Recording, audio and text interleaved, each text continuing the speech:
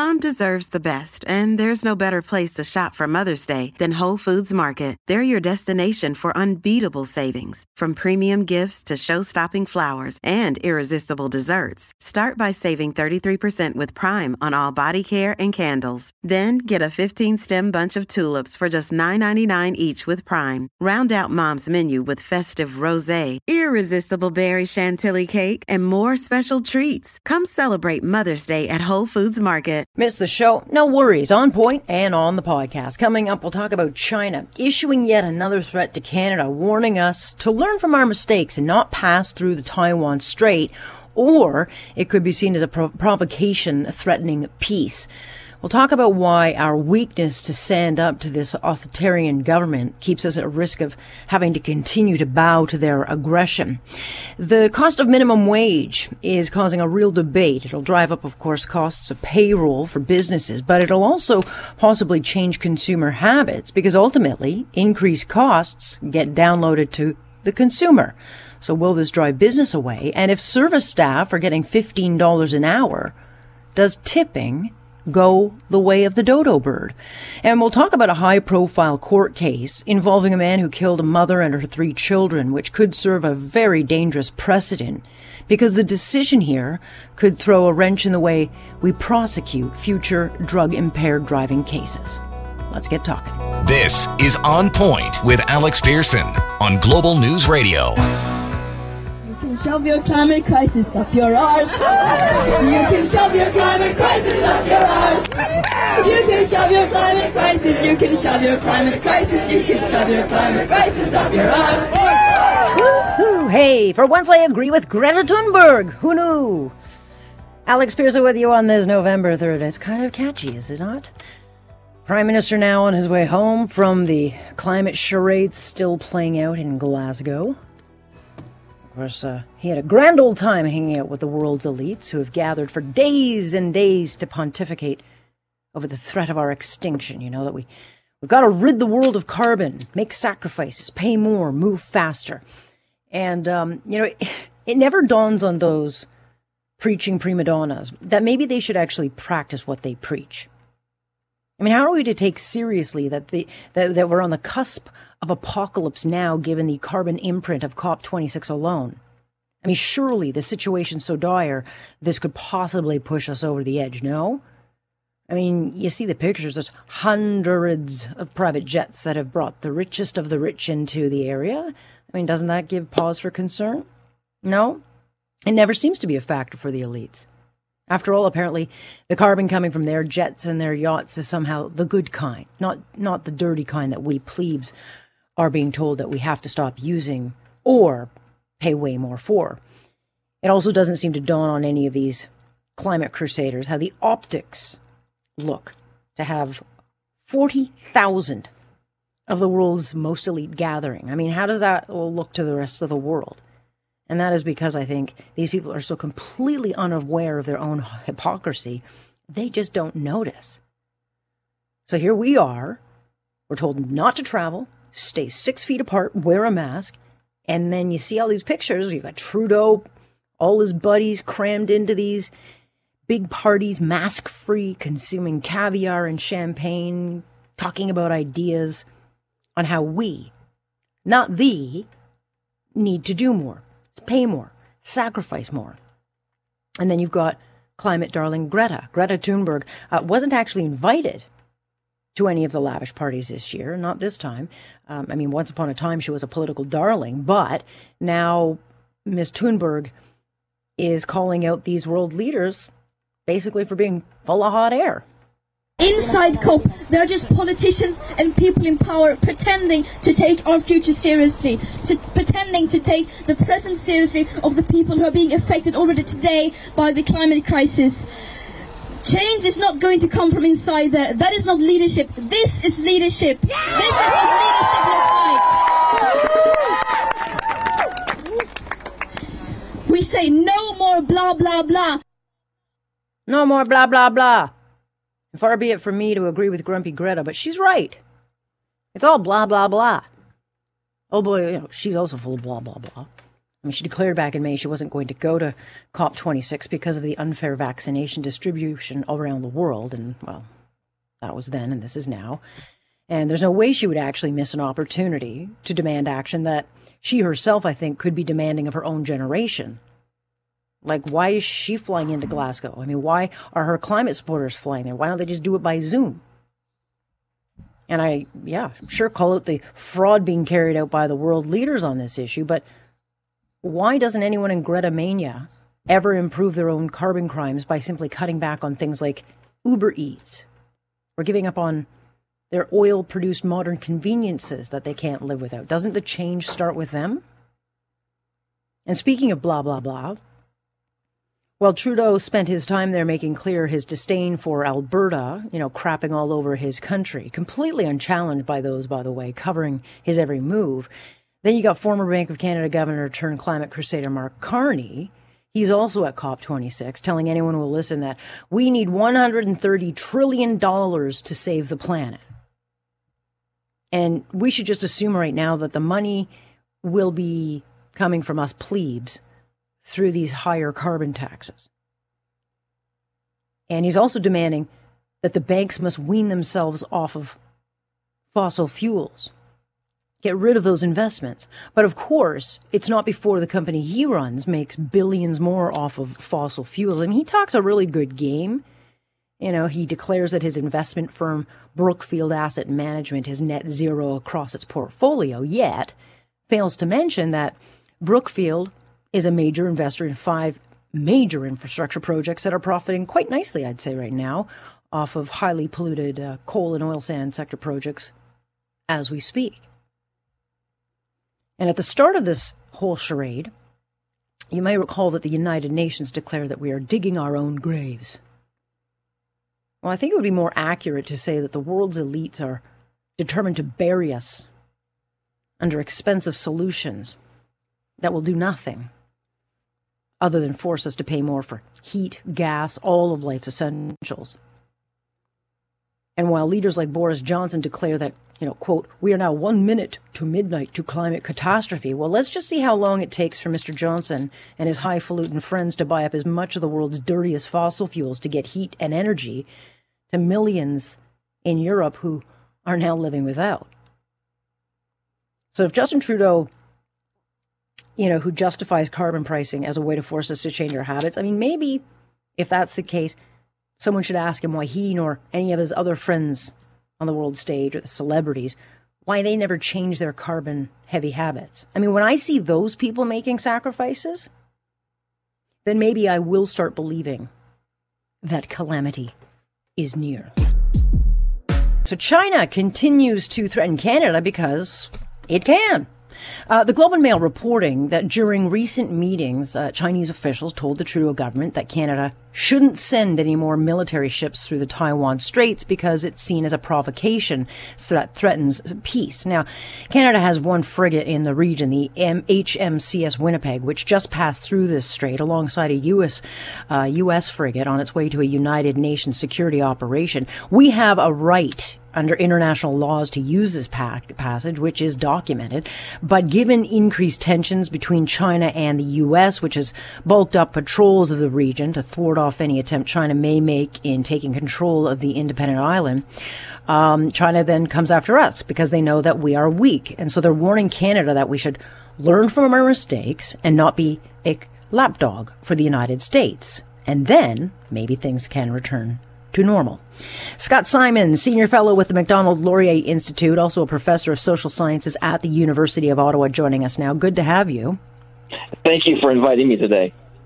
So this was one of those back-channel meetings that is not an unusual thing, but what was different in this particular conversation is that the Chinese side brought a former high-ranking official in China's Taiwan Affairs Office, and they essentially made a threat against Canada. Yeah, so this is basically what they call Track 2 dialogue, which goes on all the time. And this time they brought in someone from their Taiwan Affairs Office who tried to tell Canada what to do about our Taiwan policy. Yeah, and our Taiwan policy is that, we don't really stand up to them.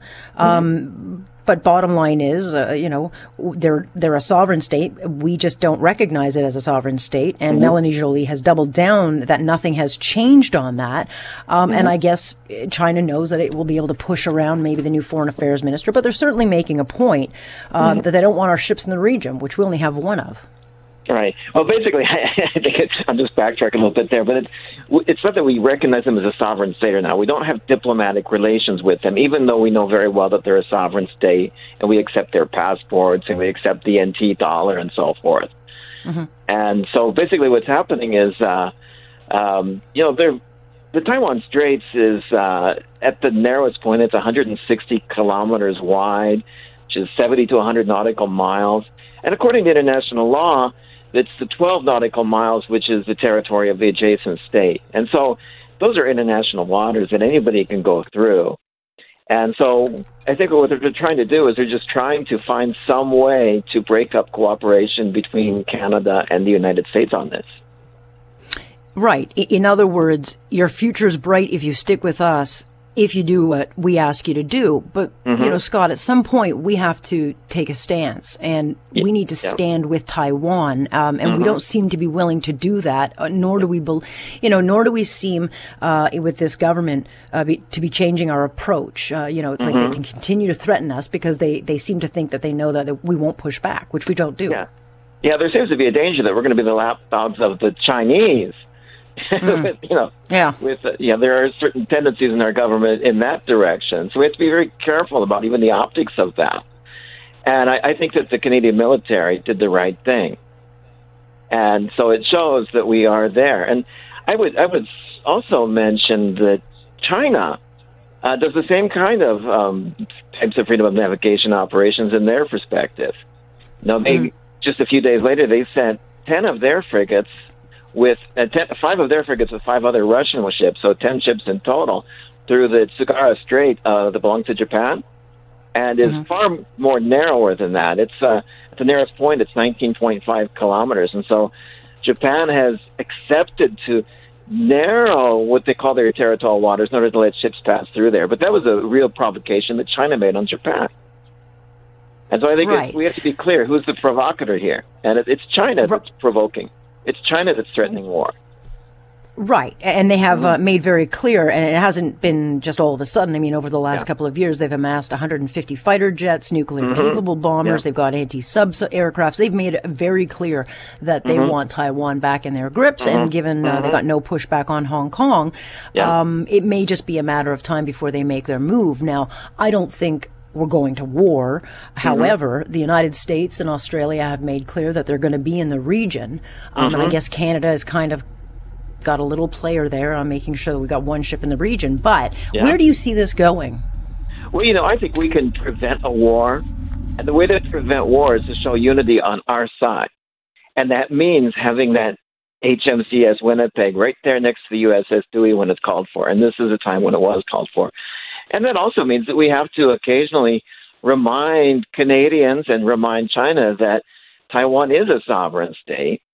We might not have diplomatic relations with them, but they are a sovereign state and they do have rights in international law. They do.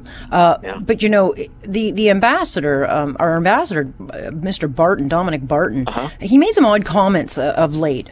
He said now that the emotional issues are off the table, and I assume he's talking about the Michaels, it's almost as if he's signaling that we can go back to business as usual, which we should not be doing any such thing. There's no appetite, if you've seen the polling among Canadians over the last couple of years, that they don't want a normalized relationship with China given their behavior. And so we have to start making decisions, but I don't get the sense that at the government level, we are going to be changing our approach, even though our allies in the United States, the UK, Australia are all signaling they're moving on without us. Yeah, that's right. The U.S. and Japan are all changing their approach, and of course Australia and India and the European Union. And so we've got to do a serious study of what our approach is going to be. It can't go back to business as normal. And no matter what the ambassador says, I don't think the Canadian businesses are going to be on board with that. Maybe a few of his buddies, but not most Canadian businesses. Yeah, I mean, but this ship going through, to this UN training session, was it done intentionally, or was this were we trying to send a message, or is it just China being paranoid? Well, I think that Canada's going to say it was the shortest distance between 2 points, and the Americans are going to say that this is a freedom of navigation exercise, and it's necessary to keep those seaways open. And so we'll both be explaining it in our own way. But China sees it very clearly that Winnipeg and the Dewey were right next to one another. And so what they're really afraid of is that other countries will unite against them in some way. And they want to split apart our alliances as quickly as they can. And by sowing discord and confusion in Canada, that's the way they're going to do it. Yeah, well, they've done it very successfully so far, and again, if they can get away with it, they will. It's interesting, I don't know how much basketball you watch, but a guy named Enes Kanter, who plays for the Boston Celtics, you go through his Twitter feed, and he has been relentless talking about China, the ruthless dictator Xi Jinping, the cultish Chinese Communist Party. He says, hear me loud and clear, Hong Kong will be free. He's standing with Taiwan. He has put out a series of messages to China that he will not be bullied, and made sure to wear footwear with all sorts of messaging against China, where he says emphatically, I stand with Hong Kong, I stand with Taiwan, and he will not back down. So you got a basketball player of all people who seems to be making and taking tougher stances and steps than, let's say, the Canadian government. Yeah, he's just been really outspoken about the genocide against the Uyghurs, about the genocide that happened in Tibet, about the brutal crackdown in Hong Kong, and supportive of Hong Kong desires for real autonomy, and in strong support of Taiwan. So I think he really sees the danger that China poses to the world, and he's willing to speak out no matter what the cost is to him or his team, because China does have a way of retaliating commercially against sports teams. Yeah, I mean, you'll recall LeBron James made comments last year at some point, and then the NBA tripped over itself to apologize to China. It doesn't look like this guy's going to apologize. And so I think it's almost like you need a guy like this to stand up to have the world say, okay, hold on a second. He's speaking. We need to listen. So maybe he'll be the kind of guy who can finally wake people up to the threat. Yeah, maybe because he's a basketball player, people will watch it. And I hope it goes on way beyond Twitter, and to all the Instagram and Facebook and everything else, so that people see it. Yeah. Well, we know that China does not like to be criticized, and they do watch to see who is doing the criticizing. So we'll see where that goes. Thanks so much for breaking this down for us, Scott. Appreciate the time. Thanks. Bye. That is Scott Simon, who's with the Macdonald-Laurier Institute, also a professor of social sciences at the University of Ottawa. But yeah, if you watch Enes Kanter on his Twitter feed, man, he is standing up when a lot of other people are stepping back. Good for him. This just feels like cruel and unusual punishment. I have to increase prices. I mean, I hate to do that. Indeed, but that is the reality. When you make things more expensive to run, the costs end up trickling down to we the people. So the reaction to Doug Ford's hike to minimum wage has been met with anger by pretty much both business owners as well as workers. The businesses argue that they cannot be burdened with any more cost, especially at a time when they've not had a chance to recover. And it comes in at a time when they have to deal with increased CPP taxes, and business completely slows down. It's January. And then workers explain, well, this is way too little, way too late. But then you wonder, what does this mean for consumers who ultimately end up eating the increased costs? Will it stop people from going out as much?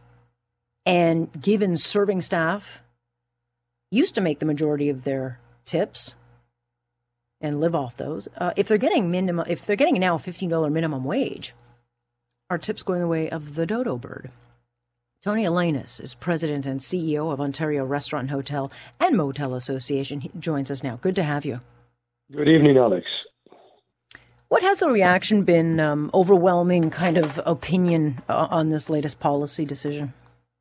Well, there's an uproar in the industry, no doubt about it. Much frustration. The industry has been locked down and really restricted for 20 months now. And the current road to recovery looks even tougher. They pay much higher expenses in food. Insurance rates are renewed at a high price. The whole supply chain has driven costs up. Labor has gone up even before this announcement. And this announcement came out of nowhere with no consultation with any group in the industry. And the industry is wondering if government really cares about keeping them open. Some people will say, well, look, if a business can't afford to pay workers a couple of bucks more, then they shouldn't be in business. What do you say back to that kind of narrative? Well, let me just make sure that we clarify what we're concerned with the most, and the vast majority of the industry is concerned. It is not about the general minimum wage going up to $15. It is supported by inflation. There's a workforce shortage. The people deserve it. They work hard. The main issue here, by most, is the liquor server rate being eliminated and moving up around 20%. And what that does, it's about financial, absolutely, but it also brings in a critical issue of inequality and making it worse, because the servers who make tips make much healthier wages than the support staff, including cooks, who many of them have built careers, came from culinary schools, and now there's going to be a huge discrepancy between the two teams, and both teams work very hard. Yeah, I mean, when I was a server back in the day, the minimum wage was $3.65, if I'm remembering it correctly. But I didn't even care about a paycheck because it was known that you'd go in, make really big tips, and that would be money in your pocket, and it basically subsidized for what you didn't make in the minimum wage. But if a server now is making $15 an hour, I would have to think a lot of consumers are going to start thinking, well, why am I tipping you now? Because I think, most people gave a tip to make up for the lower wages. But what is the incentive now for consumers who are going to be saying, well, I'm paying more for the food, paying more for the booze because all the costs are high.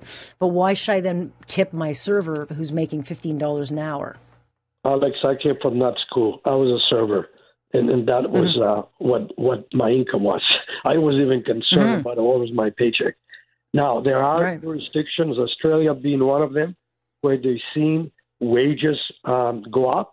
And yes, tipping has been slowed down, and consumers are not tipping as much, period. For us is to see what happens in Ontario. But I'm really concerned because, we've studied this and we've done many surveys and talked to many restaurateurs, and it does point out that the inequality exists. It brings morale issues, it brings HR issues, and at the end of the day, it's about employee satisfaction. Yeah, I mean, there's a lot of complexities because when it comes to the whole tipping part, it's changed and it's different for every establishment. But, you, as a server, you tip out to the kitchen, you tip out to the busboy, you tip out to the house. I mean, there's a number of different ways that you can do it. But all those systems would have to change. But it'll also, won't it, Tony, make it harder to even hire? I mean, right now there's a labor shortage and it's very difficult to find people to go into hospitality just because they're not sure about the stability of it, but also a lot of people have left because they had to and they've gone into different work. So how much harder is it going to be then for a restaurant, let's say, to say, here, we'll pay you $15 an hour, but you probably won't make much tips? That to me would be, I wouldn't want to be a server if I couldn't make tips or be assured to make tips. Well, a couple of comments on that. Even before COVID, the number one position that was needed in the food service industry was the position of cook, and it continues to be. Secondly, with the work shortages coming out of COVID, many restaurateurs stepped up to the plate and have paid higher wages voluntarily. They have included perks, some of them unheard of in the restaurant industry. Independents have put benefits in. All that is going to go away. They will not be able to afford it. And that's, every action has a reaction. And so looking forward, because this is obviously not going to go away, there's an election coming. How do you see this further transforming a labor market that has been absolutely turned on its head during the last 19 months? Where do you see the path taking us as small businesses? Just either try to hang on or try to figure out a way to navigate an industry that doesn't at all look like it did. Well, this industry right now is in an uproar. It's in a disarray. The industry has been waiting for something more positive. It's not about the grants that have been given out of, $20,000 here, $20,000. This industry has suffered enormously, and it raised a thin margin industry. They paid a lot in the safety protocols. Of course, being locked down, you still have to pay your fixed cost. Now they're paying loans and much more expensive than before COVID. So what the government needs to do now, and we are driving something that would help them, and to mitigate these higher expenses, is to bring in meaningful, tangible programs and plans that would flow down to the bottom line, like beverage alcohol pricing reduction. 3/4 of all restaurants are licensed and can benefit enormously if the government steps up to the plate, like British Columbia has done, like Nova Scotia has done. Well, that it hasn't been done yet is kind of confounding to me. And, the fact that you guys have to pay retail prices and you don't get the wholesale price has never made much sense. I mean, beverage control is under beverage control is an area the government can help. Property tax and rent is something that can still be implemented. I know they've done something in the 2020 budget, but more can be done to ensure they mitigate these higher rates. And just before I let you go, Tony, and I don't know if the data is available or if it's been compiled yet, but do we know what kind of loss we're talking as far as restaurants and bars in Ontario over the pandemic? I mean, when you hear guys like Mark McEwen are struggling and you're starting to see some of the real big, highly established restaurateurs struggling, what do you think we're looking at as far as loss, in the next few months? Well, during the pandemic, we've lost anywhere between 10 to 15% restaurants. And the reason for that, there were the industry was sort of waiting for the green light. They're waiting for hope. Now we've gone into a very tough road, and this has happened. It was estimated that about 40% might close down, but it's too early now with this decision to try to evaluate where we're going. But I can state that in 2020, it's the first year that there are less independent restaurants now operating in Ontario than brands. That gives you the state of affairs and who is going to be hurt most by this decision. Yeah, well, communities, cities, and a lot of families. Small business that drives the country. Tony, I appreciate your time on this. We'll have you on again, and obviously we'll continue watching the situation. Very much appreciate your time. Thank you, and have a great night. You too. That's Tony Elenis, who's with the Ontario Restaurant, Hotel and Motel Association. So, hey, smart politics doesn't always make smart policy, and it's certainly going to come at a cost. And that does not mean I don't believe that people don't deserve a fair wage, but it's got to make sense.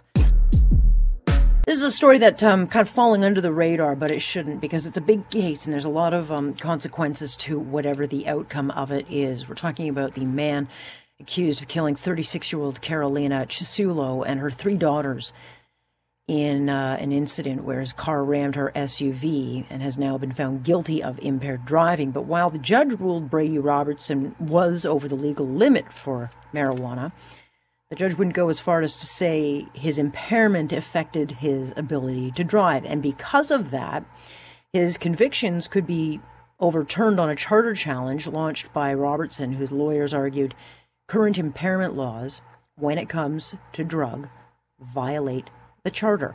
Catherine McDonald is our Global News Radio legal expert, our crime specialist. This is one of those very confusing cases, Kath, because there are 2 different matters. There's the incident where Carolina Chisulo and her 3 daughters were killed, but this man also was involved in an incident a couple of days earlier, and he's already pleaded guilty to 4 counts of dangerous driving causing the mother and children's death. But he did not plead guilty to the charge of impaired driving, despite being 8 times over the legal blood limit of THC. So he's convicted, but he's not convicted because on the impaired charge, it could be overturned, which, can you just flesh it through a little bit? Because it does get confusing as to how we got here. You should have been in court yesterday, Alex, when this all happened. It's one of those cases where I'm happy I wasn't. Honestly, I was just in court in Toronto today on a murder trial, and I was telling a senior Crown, I said, gosh, I wish I had gotten to law school, but I didn't do well on the LSAT, much to the chagrin of my father, who was a judge. And I can tell you, yesterday when the verdict came down on the impaired causing death charges related to Carolina, Clara, Mila, Liliana Chisulo, and I thought to myself, I think that she found him not guilty. And but at first I said, no, they're guilty. He's guilty. And then I said to my producer, no, not guilty. And I actually had to call a colleague. There were only a few of us, two reporters from the newspapers and myself listening to this verdict. And I said to my colleague, who I really look up to, Michelle Mandel from the Toronto Sun, I said, so did you get that as not guilty? She said, yeah, not guilty. And we had both written the Crown and the defense. And the Crown came back, Patrick Quilty, and he said, no. Robertson was found guilty of impaired pending the outcome of the constitutional challenge. And the way that Craig Bottomley, the defense, explained it to me, which, in his words was, think of it this way. There's an over 80 charge when it comes to alcohol, and then there's an impaired charge. She found him guilty of being over 5 nanograms of THC per milliliter of blood, which is the legal definition of impaired. But she said, I have reasonable doubt that Brady Robertson was in fact impaired at the time of the collision. And that's because, think about it, one of the other ways that an officer can tell someone's impaired is you get out of a car, you stumble, you fall over, your eyes are dilated. But in this case, he had 2 broken legs. He didn't sound impaired, according to the officer. The officer who testified at trial did not say he sounded impaired. So he didn't appear to be impaired. And he had, as you said, 40 nanograms of THC per milliliter of blood, 8 times the legal limit. That dropped 3 hours after the crash, about 2 hours after the first test, by 15 nanograms. So he was still 5 times over the legal limit. The judge said, I find it very likely that he smoked or he consumed cannabis between 7 and 9 a.m. on that morning. The crash happened at 12:15. But the problem, and this is what the constitutional challenge is all about, is if you were a chronic user of marijuana, Alex, you can have marijuana, THC, in your blood for up to a week. And after listening to the defense... And you can have it in your muscle for over a month. Yeah, because it goes into, it takes a long time for it to get out of your blood. And they can't test the blood THC in your brain. It goes to your brain, and the only way they can test the blood THC in your brain is during an autopsy. So that's not happening unless you die in a crash. And in this case... And really what it says is, and the defense is arguing that the way that we test for impairment by THC is flawed.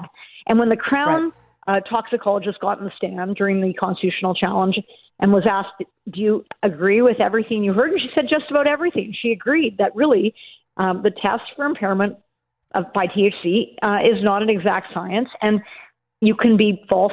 You can have a high level of THC in your system and not be impaired, or you can have a little bit of THC in your system, under 5 nanograms, and be impaired. So, at the end of the day, he is guilty because the legal definition says if you have 5 nanograms of THC per milliliter of blood, you are impaired.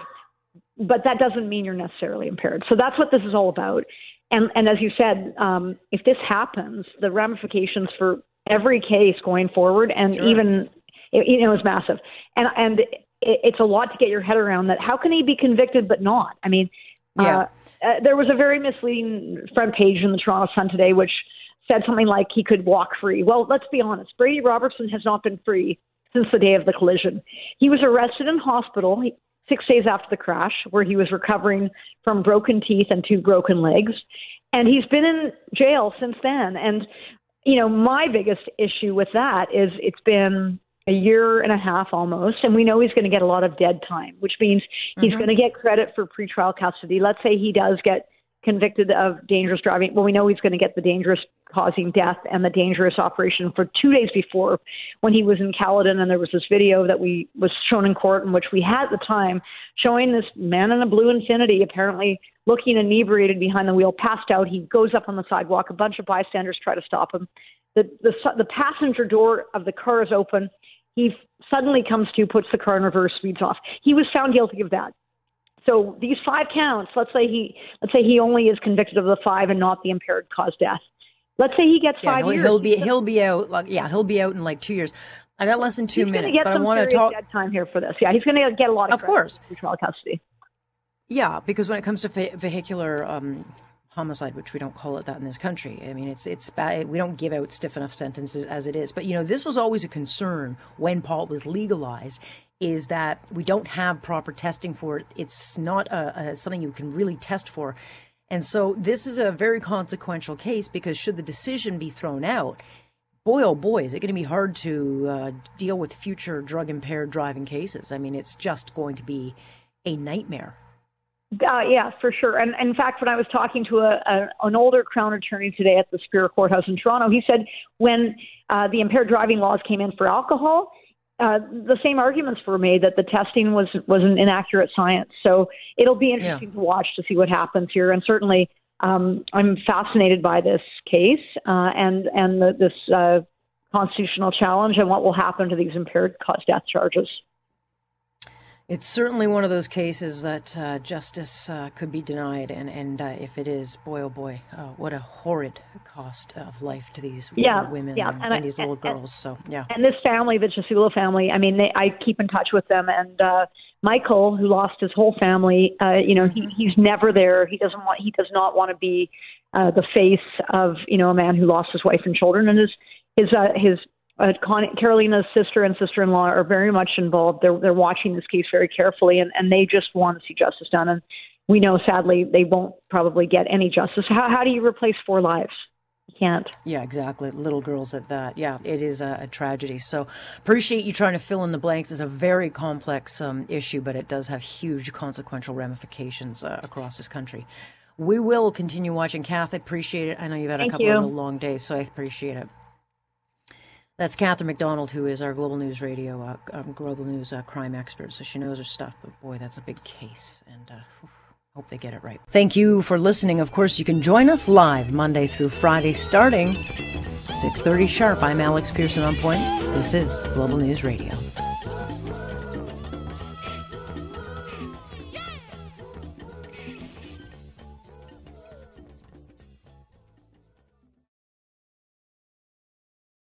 Canada may be known for its landscapes and friendly people, but beneath the surface lies a darker side of crime, history, and the paranormal. Since 2017, the award-winning Dark Poutine podcast has explored the shadowy corners of the Great White North and beyond, delivering chilling tales from a uniquely Canadian perspective. Hosted by Mike Brown and Matthew Stockton, with over 300 episodes and fresh releases every Monday, Dark Poutine is your weekly ticket to the creepier side of Canada. Listen to Dark Poutine on Apple, Spotify, Amazon Music, or wherever you get your podcasts.